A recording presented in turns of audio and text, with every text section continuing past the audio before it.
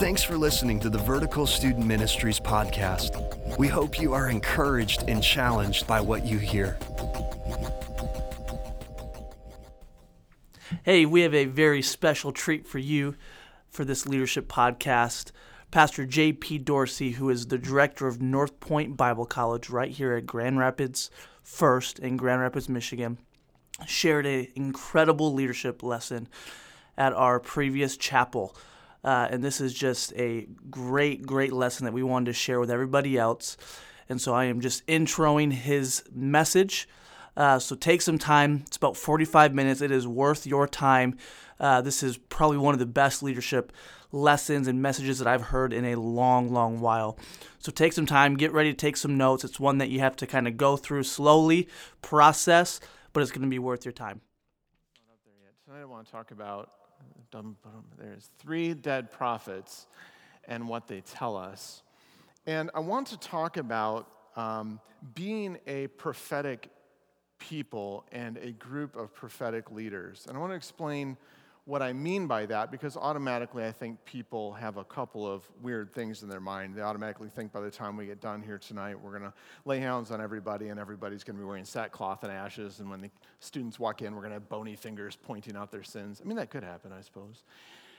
But let me give you a couple of background ideas before we get into it that I think will help us. And the first question that I have to ask is, and this is where we will bring up Plato, and we'll come back to Plato at the end of our time together tonight. But I want to ask this question, that is, how do we learn about God? Because God is, and I'm asking you to ask some theological questions. How do you learn about God? God is fundamentally transcendent. And what that means is that you actually cannot represent him in any way that is physical. So the moment that you do something like describe God in an idea, you have said something that is untrue. You've actually said a thing about God that is not true. So if I say God is love, the only rubric, the only way that you come to know love is through your human experience. And so one thing I can guarantee is that whatever you mean in your head when you say God is love is not what God is. Are we good with that? Are we good? Was that he's a heretic? Or no? Okay, all right, I think we're good. So the question is then, how do we know about God? And an idea that comes up in answering that question, how do we know about transcendent things? How do we know about love? How do we know about holiness? How do we know about peace? All these things that we say exist, and we as Christians believe they exist primarily in God and are an emanation of his person into our world. How do we describe them? How do we experience them? For goodness sake, how do we communicate them into the next generation when the very moment that we speak about them, we're saying something that's untrue? How do we do that? So Plato, and you go ahead and bring up that next slide there for me. And anybody who's hung out with me for any time at all knows that I love Plato's allegory of the cave. It is one of the underlying ideas of Western civilization. Around the 5th century BC, Plato's hanging around, and he basically has this idea. I'm going to walk up here. Can I stand on the couch? No, I won't do that. And if I can explain this to you just briefly, so on the left-hand side, we have a fire. You good with me? All right, left-hand side, that's this side. We've got a fire, and then we have a bridge. That's what those guys are walking across, and they're waving their hands, and they're making shapes, and the fire, just like when you make little animals, shadow puppet animals, are shining, the fire shining past them, and on this wall on the opposite side of the cave, shapes that they're making with their hands, and other iterations of the in the allegory of the cave, they're actually carrying shapes across that are being shined. In this case, they're making shadow puppets. And all of these people here at the bottom, that is humanity. And we essentially are chained to these posts, and our heads cannot turn left or right. We've never been outdoors. All we have ever seen, we were born in those chains looking at that wall, and we were raised on those chains looking at that wall, and we cannot talk to our neighbor. All we ever see is the shadow that's on that wall. And Plato says this is what a human is like trying to understand the world by looking at, and he uses this phrase, the forms of the world. And if I can give you an example of that, if you say, well, I know about God because, my mother loves me, he would say that is a form. So that is not love in the truest sense of the word, but it is a shadow of that reality. But it is not that reality. And he argues that the reality of love is as different from the thing that you experience as a human, in our case, the love of God is as different as the thing from the experience you have as a human, as these shadow puppets are from a real donkey outside of the cave. That they're that different from each other.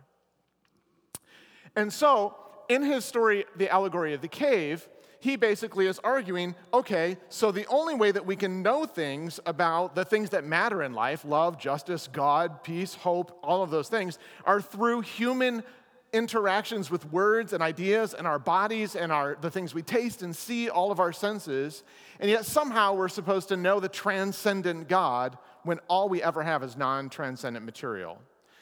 So I'm supposed to understand through the flawed things that I experience in life something about God.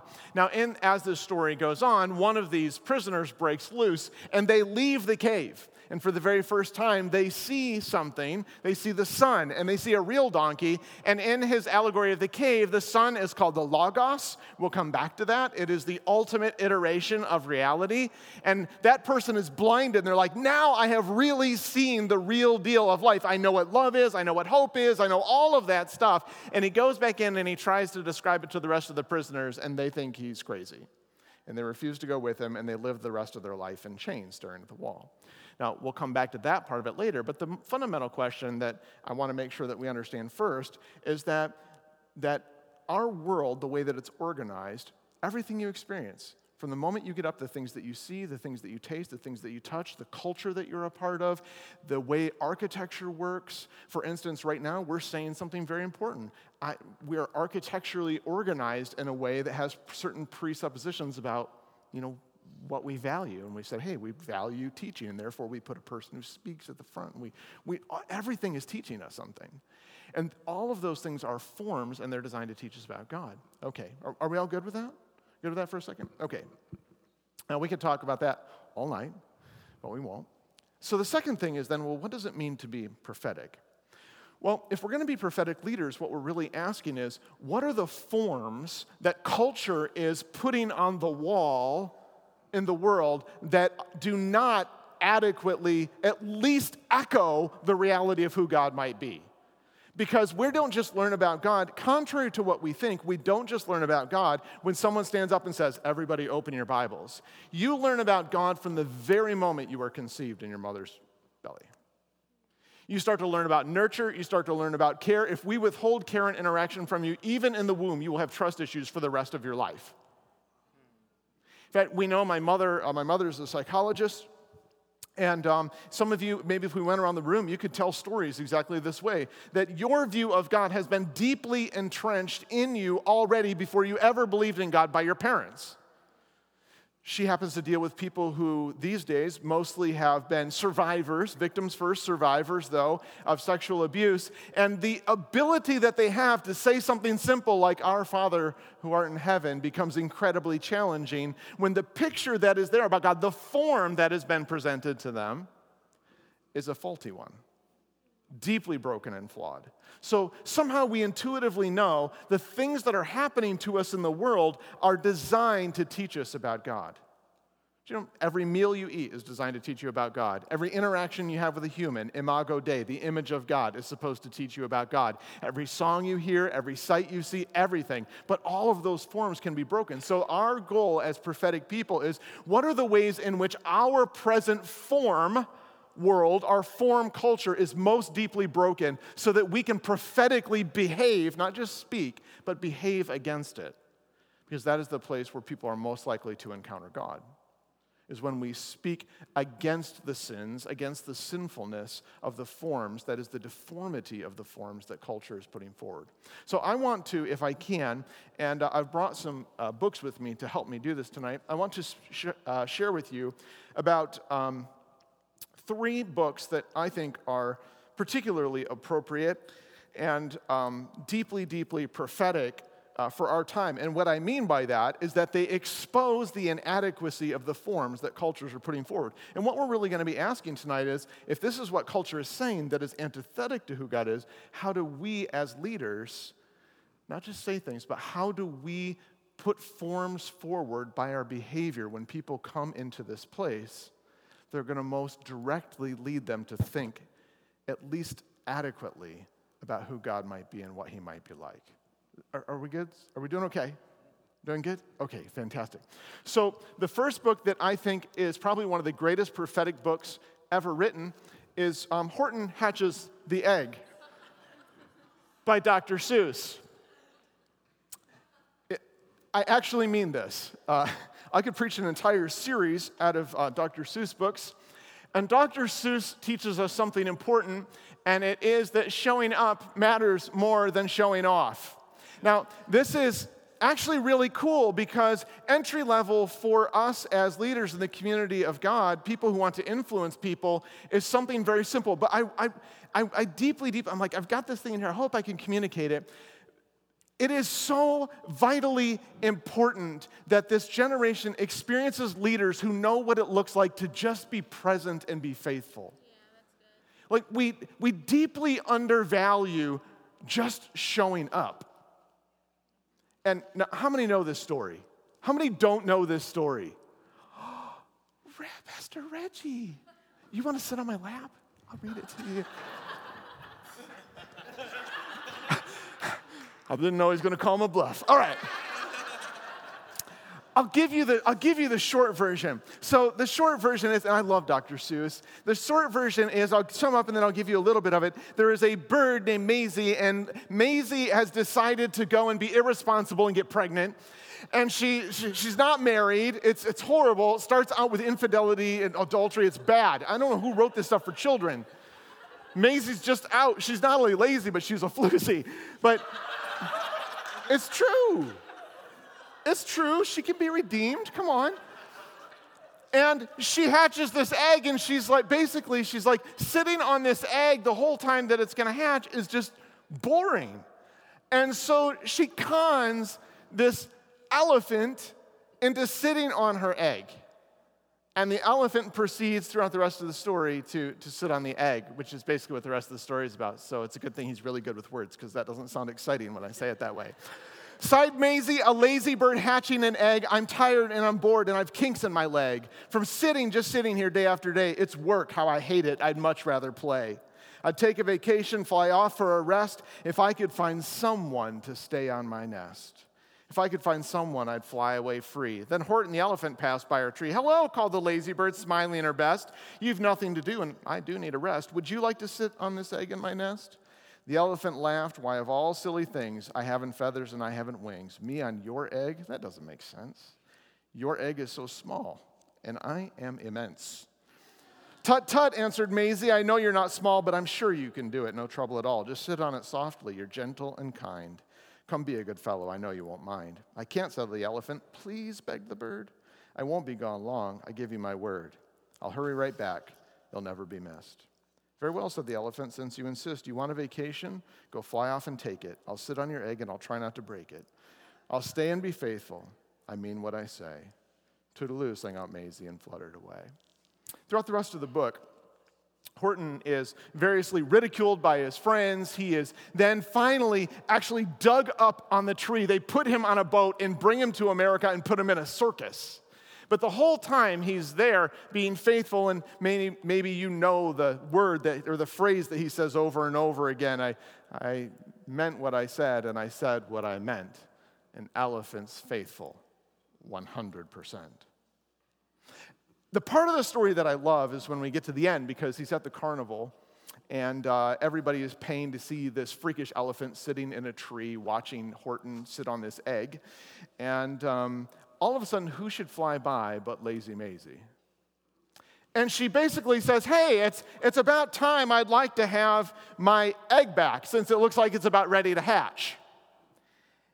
And I love this. It says, there rang out the noisiest, ear-splitting squeaks from the egg that he'd sat on for 51 weeks. A thumping, a bumping, a wild, alive scratching. My egg, shouted Horton, my egg, why it's hatching. Now, this is the best part, because the egg hatches, but at that very instant, the egg burst apart, and out of the pieces of red, white, and shell, from the egg that he'd sat on so long and so well, Horton the elephant saw something whiz. It had ears and a tail and a trunk just like his. Now, the point of Seuss's story, and he writes this actually at the time, for the first time, when American citizens have two families out of the home, two parents out of the home for the first time in all of American history. And he's actually talking about responsibility and investment, the power of showing up, the power of being consistent. And we are, if you were to ask sociologists, and your youth pastors are probably smarter than me on this, but all of the research I read says that there is one word or two words, same idea, that show up over and over again in all of the research. And it is the word abandonment and the word alone. That no one is present for me in all circumstances. That my parents aren't there for me. I get involved in a romantic relationship and they say they'll love me forever and they bail on me. That falls apart. I fall in love with a TV series. It gets canceled. But we're all the same way. To show you how deeply we have drunk of this, the fact is that you as a consumer probably, how many will admit you are the kind of person that walks into a store, you see something you like, you jump on your phone to see if you can get it cheaper somewhere. The reason you do that is actually because of this dynamic. That we don't feel an obligation to the interactions that we're with as people. And by the way, I do it too on occasion, actually all the time. But there is very, very low sort of commitment and fidelity. And the funny thing, and I love this story because sometimes in the church we think, oh man, if I were gifted, man, I would really, really do something for God. Man, I'd do something for God. If I could, speak like so-and-so, if I could sing like so-and-so, maybe I'll just, and I know none of you would ever do this, but I'll just volunteer until they really see the glory that is my skills. And when they see it, and they see how godly I am and how skilled and gifted I am, bam! I'm going to break on the scene. God's going to use me. It's the way we think. Come on now. Are y'all more spiritual than me? Some of you are like, apparently.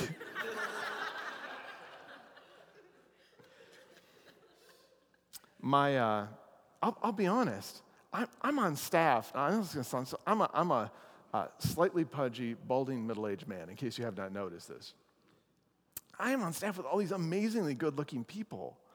I got to walk around with Pastor Eric, Pastor John, Pastor Reggie, and I'm just like, I'm their pity friend.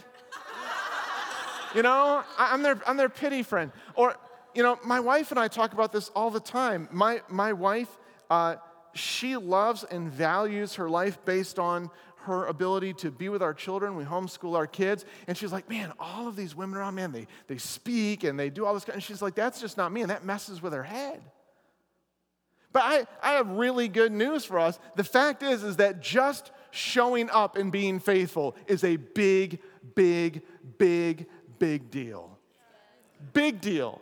The fact that every week, week after week after week after week, the students who will come here, they will go, I know that person is going to be there. I know that person is going to be there. I know that person is going to be there. And I may not know them. I may not have a relationship with them. But there's something about the stability of it that is a form that reminds them that faithfulness might still exist.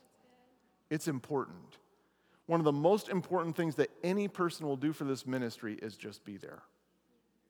I know I deal with this with my kids. Now, I know none of you would ever be this way, but my kids don't always want to go to every event.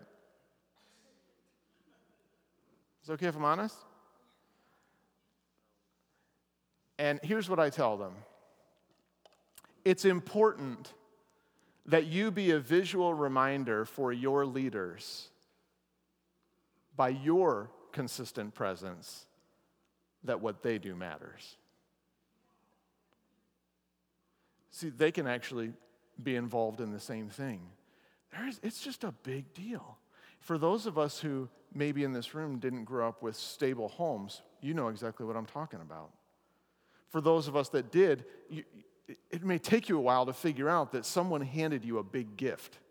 And that gift was believing that there are people in your life and there is a God in your life who will stick close to you. I never had a problem believing that he was the God who stuck closer than a brother because I had parents that stuck closer than a brother. But not everybody's got that experience. And you just showing up is a big, big, big, big deal. Cool. We good with that? All right, good. Actually, pull these up real quick. I'm not gonna read these, but if you want my PowerPoint, if you want examples, I love looking at culture. Go ahead and pull up the first. Everyone know who Lord is? the singer, Lord. It's actually, in my view, one of the most powerful songs written in the last couple of years. Does anybody know the song, Liability? You listen to it. Do you cry like a baby? I'm not really a crier, but... I cry like a baby. I pull over and I'm just like, you're going to have to give me a minute. The cops pull over. Are you all right? So I'm like, it's just... Anyway. Well, for those of you who don't know, so basically her whole deal is that faithfulness is gone. I'm a toy. The truth is I'm a toy that people enjoy till all of the tricks I have, they don't work anymore. And I stop entertaining people and they're done with me and they're not pleased with me anymore. And they move on to their next thing. And the only person she can count on, if you go to another one of the verses, is herself. And she goes home and she basically says, the only person I can really have a relationship with is me, because I'm the only stable. I'm the only consistent relationship. They say, you're a little much for me. You're a liability. And so they pull back, they leave me alone, they move on to the next relationship. Pull up the next one, Sam Harris. By the way, if you like this song, I'm just going to tell you, I have a secret loathing for this song. Because people sing it like it's a great ditty, and it's actually one of the most godless songs written in the last 5 years, 10 years, however old it is. And I don't say that to be like, hey, don't listen to Sam Harris. I actually think sometimes it's important we hear what culture is saying. Why? Because we need to know what forms they're messing up, so we know what forms we need to go full scale on. And Sam Harris, I mean, he basically, if you read this, he basically says, look, if you want to sum it up, I don't love you, but I actually need somebody right now, but when love comes along, I'm done with you. It's the whole message of the song. Isn't that romantic? Right? Won't you lay with me? I think we should probably have sex, but just so you know, as soon as somebody comes along that I think I love, we're done. But he says it so nice. Won't you stay with me? You know, it sounds like a little ditty, and I'm just like, you are a godless man. All right. I only say that to say, listen to when you are watching your shows, when you're listening to your music, listen to what people are telling you. They are putting up forms. And it isn't so we can sit there and go, oh, they're evil, they're bad. It's so we can go, hey, what forms do we need to be putting up? Because this isn't true. And in light of this continual narrative, just your showing up consistently is a big deal. It's a big deal. All right. I'm going to get a little more spiritual and Horton hatches the egg. All right. The second person, go ahead and pull up that next slide. The second prophet is Charles Pellington. How many have ever heard of Charles Pellington? Do not raise your hand because you'll be lying. Nobody knows who he is. I just want to say that because I really wanted to let you raise your hand so you'd look crazy, but I didn't. Charles Pellington, I fell in love with him about 5 years ago. I don't know who he is. Say, what does that mean? So I love books. And at one time, I'm embarrassed to say, I had 3 warehouses full of books. About 110,000 volumes. I'm down, though. I'm kicking the habit. Try to get off hoarders. They want me on the hoarder show. About 5 years ago, I was trolling through some books, and I came across, actually the book I came across first was this one. And I bought it. I don't know if you can see it, but you can see up there. Do you see that page? That is an actual page from this book. Now, I'll tell you what struck me about this. I've been collecting books for a long time, and actually neither of these books, if they were in printed form, is very rare. So the first book is John Bunyan, Pilgrim's Progress. Anybody ever heard of John Bunyan, The Pilgrim's Progress? It's the first book, The Writings of John Bunyan. And the second book is a book called The Rise and Progress of Religion and the Soul. It's by Philip Doddridge. It's the book that William Wilberforce was reading when he came to Christ. In the early 19th century, which is when these books are from, you could buy these books literally for almost nothing. In fact, there were tract societies that if you showed up, they would probably give you a copy for free. So why are these books interesting?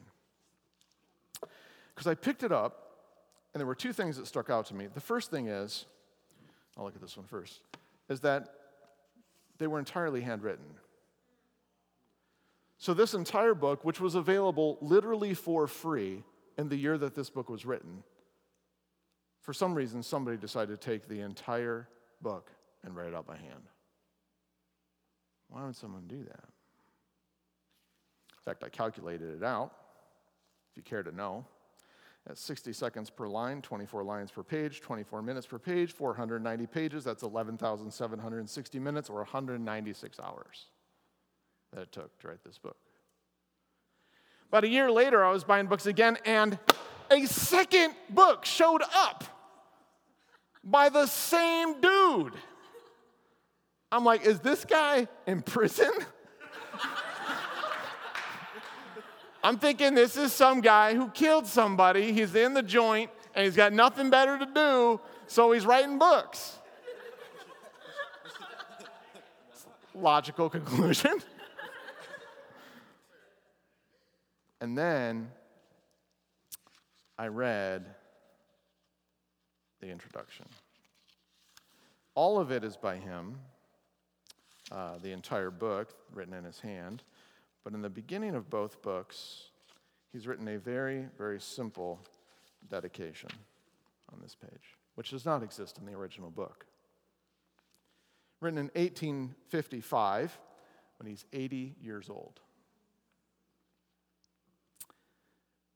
This copy of a chronological critique of the writings of John Bunyan, along with his sermons, was written expressly for my granddaughter, Charlotte Pellington, Pond Street, by her grandfather, Charles Pellington, in the sincere hope that I, probably having been long gone by the time she comes of age, will read this book, will derive some spiritual comfort from it by receiving into her heart that blessed gospel which leads to everlasting happiness in the heavenly kingdom of God, through the knowledge of Jesus Christ, our only mediator and Savior.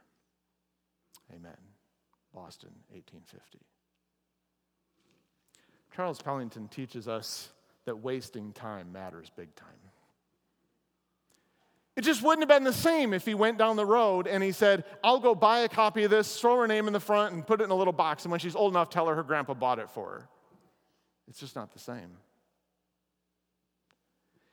I would actually like to argue that wasting time on people can be a prophetic act of resistance against our culture. Everything in our culture says we got to hire people, we got to maximize efficiency, we got to maximize the product. Where do we get the best deal? Who has the best return policy? How do we get all the stuff done? How do we get all the stuff done? How do we do it most efficiently? If you don't get it done most efficiently, we're going to get you off the team. Because we need production.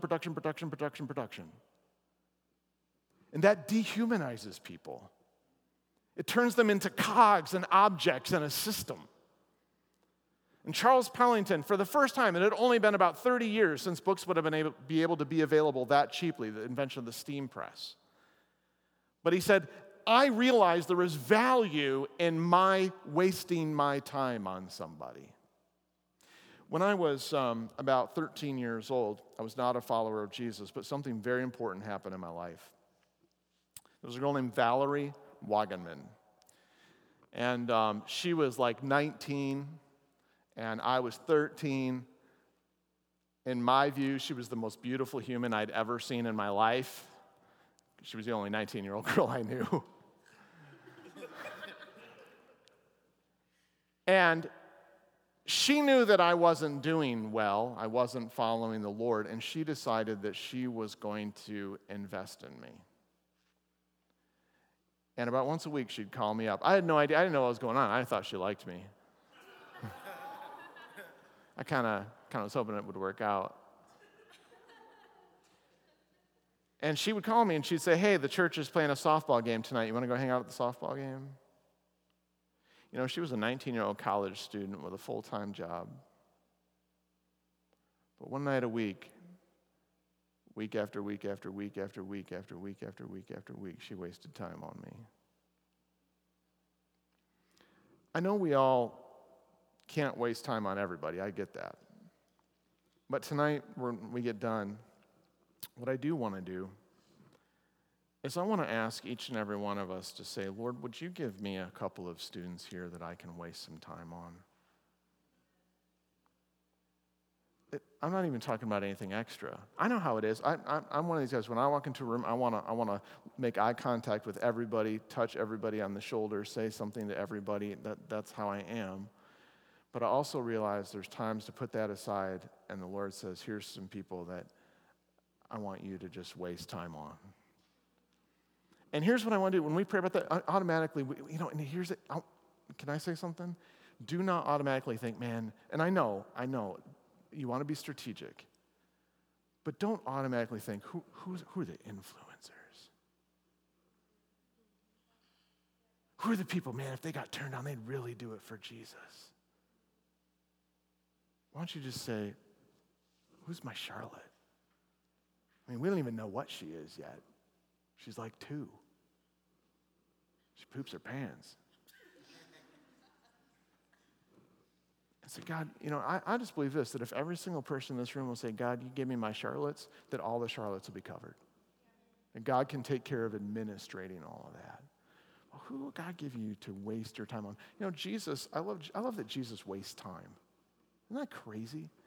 He's going around doing stuff. You would think he would be like, okay, I got to tell who I am to every single person in the city of Jerusalem.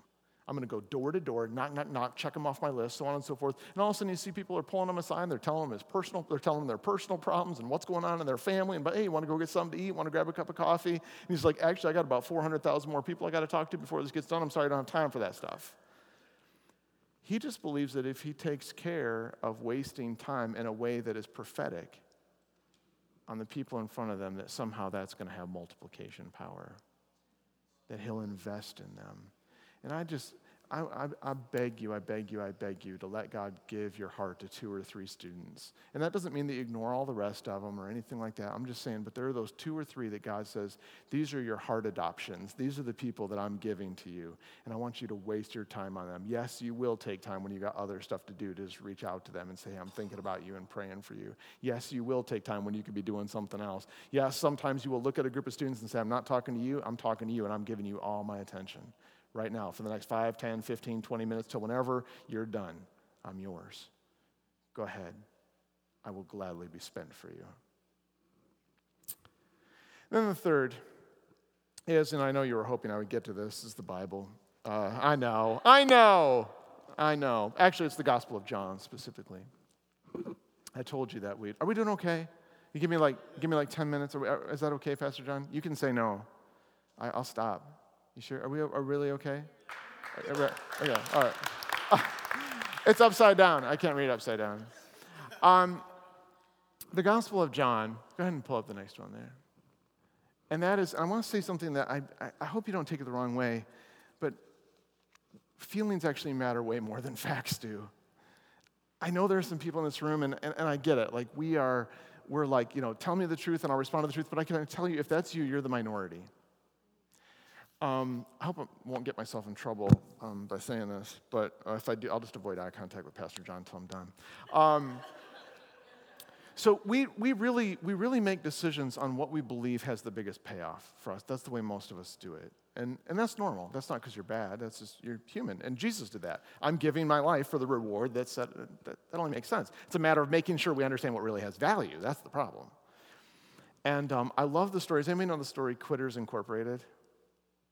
By Stephen King. Okay, that's okay. I heard about it once on NPR. All right, it's a great story because what we tend to think is, okay, if I tell people the truth, they're going to be like, whoa, that's amazing, and they're going to respond like, yeah, Jesus loves you. That's amazing. I'm going to respond. But the fact is, people respond to their most immediate and their most pressing need. How do I get the thing that is affecting me most negatively right now? In the story Quitters Incorporated, the fact is if people responded to rational information, nobody would ever smoke in the history of everything. Like no one would ever do it. But they don't. Knowing the facts, they go, actually, what's more important to me right now than my health when I'm 60 is my status when I'm 12. That's why people smoke, right? They make an assessment about what has the most value to them right now. And in the story Quitters Incorporated, there's 2 friends that have grown up together. They both smoked.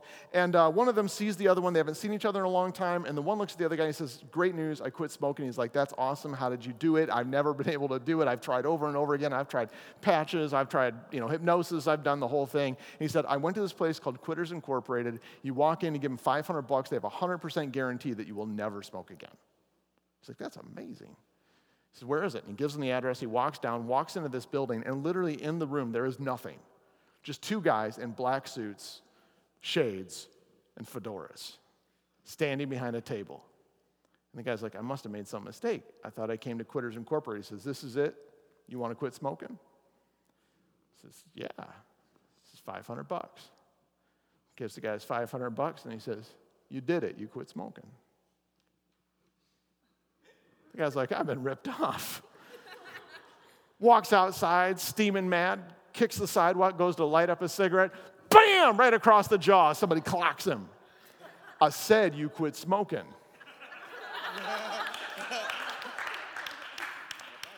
The guy's freaking out, running down the road, huffing and puffing. He thinks he finally gets away from him. He goes into an alley, goes to light up a cigarette, baseball bat to the kneecap. I said you quit smoking. Next time your wife loses a finger. So the guy's like, all right, he's freaking out now. He does quit smoking. He is madder than a hornet at the dude who told him to go to this place for about 2 months. But, after a while, he's like, all right, I'm glad I quit. He happens to see the friend again, and they kind of laugh about it. He's like, yeah, I knew if I told you, you wouldn't go, but you'd be happy in the long run. He said, why don't we celebrate and get together for dinner? And the closing scene of the book is they're all toasting, and he looks over, and the other dude's wife is missing her finger.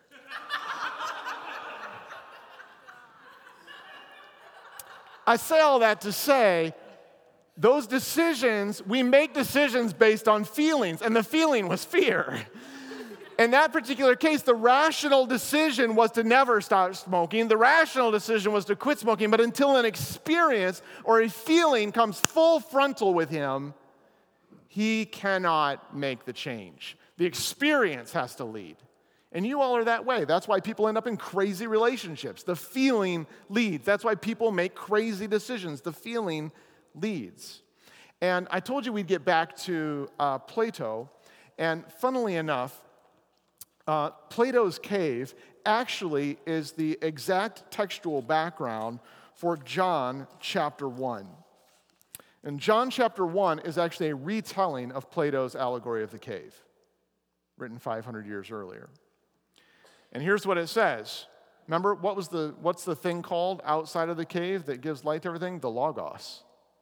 Let me read you John chapter 1. In the beginning was the Logos, the ultimate iteration of love, of kindness, goodness, grace, mercy, justice, humility, compassion. And that Logos was with God, and the Logos was God. He was in the beginning with God. In fact, all things were made through him, and without him was not anything made that was made. In him was life, and the life was the light of men. The light shines in the darkness, just like it did in our allegory. In fact, pull that back up for me, if you will. Can you get all that back there? The light actually shines underneath. You can't see it in this particular drawing, from an exit from the cave that goes right underneath that bridge. And it says, the light shines in the darkness. And the best translation of this next line is, and the darkness did not comprehend it. They couldn't understand what was going on. But there was a man sent from God. This is the guy who broke loose, got outside and saw the Logos, whose name was John. He came as a witness to bear witness about that light, that all men might believe through him. He wasn't the light, but he came to bear witness about it. The true light, which gives light to everyone. And here's where it ges radical. Radical. Is in the story of the allegory of the cave, it ends with everybody in darkness, everybody trapped, because the Logos is outside the cave, and they're trapped in the darkness. And in our story, it says, but that light came into the world. Now, here's the important thing. John understands, and I'll wrap up very quickly, but John understands that seeing God through the forms is very challenging. One of the main themes in the Gospel of John is that it's hard to know stuff about God. In fact, go back and look at it. One of the best teachers in the entire world, Nicodemus, has a hard time knowing about God, but he has an experience with him. You meet the woman at the well. She's like, you want to have a conversation about who God is and how we should worship God? And Jesus says, no, I'd actually rather you have an encounter with God. We have Mary and Martha. They've lost their brother Lazarus, and they're looking at him saying, I don't understand what happened. Tell me the theology. Tell me what's going on. He said, actually, I'd rather give you an encounter with God, because the forms are hard to read. We know that that's a challenge because the forms, A, are broken. So even under the best of circumstances, remember, the forms don't equal the thing they're trying to mirror. So even if you have a great parent, it still doesn't tell you fully about God. But in a world that we live in, those forms are even broken, so we're kind of have double trouble in that way. And he knows it's hard. In fact, we had the account of Thomas, right? And Thomas says, I'll follow you, Jesus, anywhere you want to go. But then stuff goes wrong, and he doesn't get it. He doesn't understand. And Jesus says, that's all right. What you really don't need is an explanation. What you really need is an encounter. And here is my contention. You can pull up, I don't know where I'm at in my notes. Can you pull up that after, go on to that third point that we were at with John? There we go. Go to the next slide. This is my belief. If Pastor John says I'm wrong next week, just know I don't know what I'm talking about. I believe this generation of students will not be argued into believing. They won't be debated into believing or in any way intellectually or rationally convinced to believe. I believe the days where you could take someone and say, let me prove to you that evolution isn't real, let me prove to you that this is real, let me prove to you, and now you should be a Christian. I think those days are dead and gone, my view. Take it for what it's worth. In my view, they need to have a supernatural, miraculous experience that compels them to believe that no amount of intellectual doubt can wipe away. Because the fact is, we know information is doubling at all the time, right? Where Pastor Sam says, you're getting dumber all the time. You literally cannot keep up with it. The fact is if you go on the internet, I was preaching at a church just 2 weeks ago, and great group of young people there and young adults, and here's what I said, and I think we would probably prove this true tonight, that now, because if you were to go on the internet, there are so many voices saying so many different things, and they are compelling, they are smart, they're slickly designed. It is the height of presumption that we should say as the church, believe us because we're the church. And so they're looking and they're going, well, I don't know. I don't know about whether it's creation or evolution or some kind of mix in between. I don't know if it's this or I don't know if it's that. And the reason that they don't know isn't because they're godless. It's because there is so much information and they're trying to make a good decision. And finally they just crumble on the floor and they're like, dear God, what do I do? And we need to go, wait a minute. Let's start with first things first. Have an encounter with the resurrected Christ. Have an encounter. I was not too long ago, and I promise I will end with this story. Not too long ago, because it illustrates this so beautifully, I was preaching at a church, and I happened to be preaching on marriage. And I've seen more miracles happen when I preach on marriage than any other subject, which is bizarre. It's phenomenal. I love it. And I'm preaching, and I get done, and I told a story at the beginning about another church I had been at, where this couple had come to this town for the weekend to save their marriage. And the Lord had given me a word when I started preaching that there was someone in the church that weekend was the last moment for their marriage. And they had literally didn't plan on coming to church that weekend. Someone invited them to church. They'd come to that town for the weekend as a last-ditch effort to save their marriage. And got gloriously saved, blah, blah, blah, all that kind of wonderful stuff. So I told that story at the beginning of this. I look over at the end of the service, and there's this guy and this girl. And I mean, they are, ugly crying. You know what I'm talking about, right? You got fluids coming out everywhere. It's coming out your eyes, coming out your nose, it's coming out your mouth. You're sucking it back in your mouth, but it came out your nose. That's what was happening.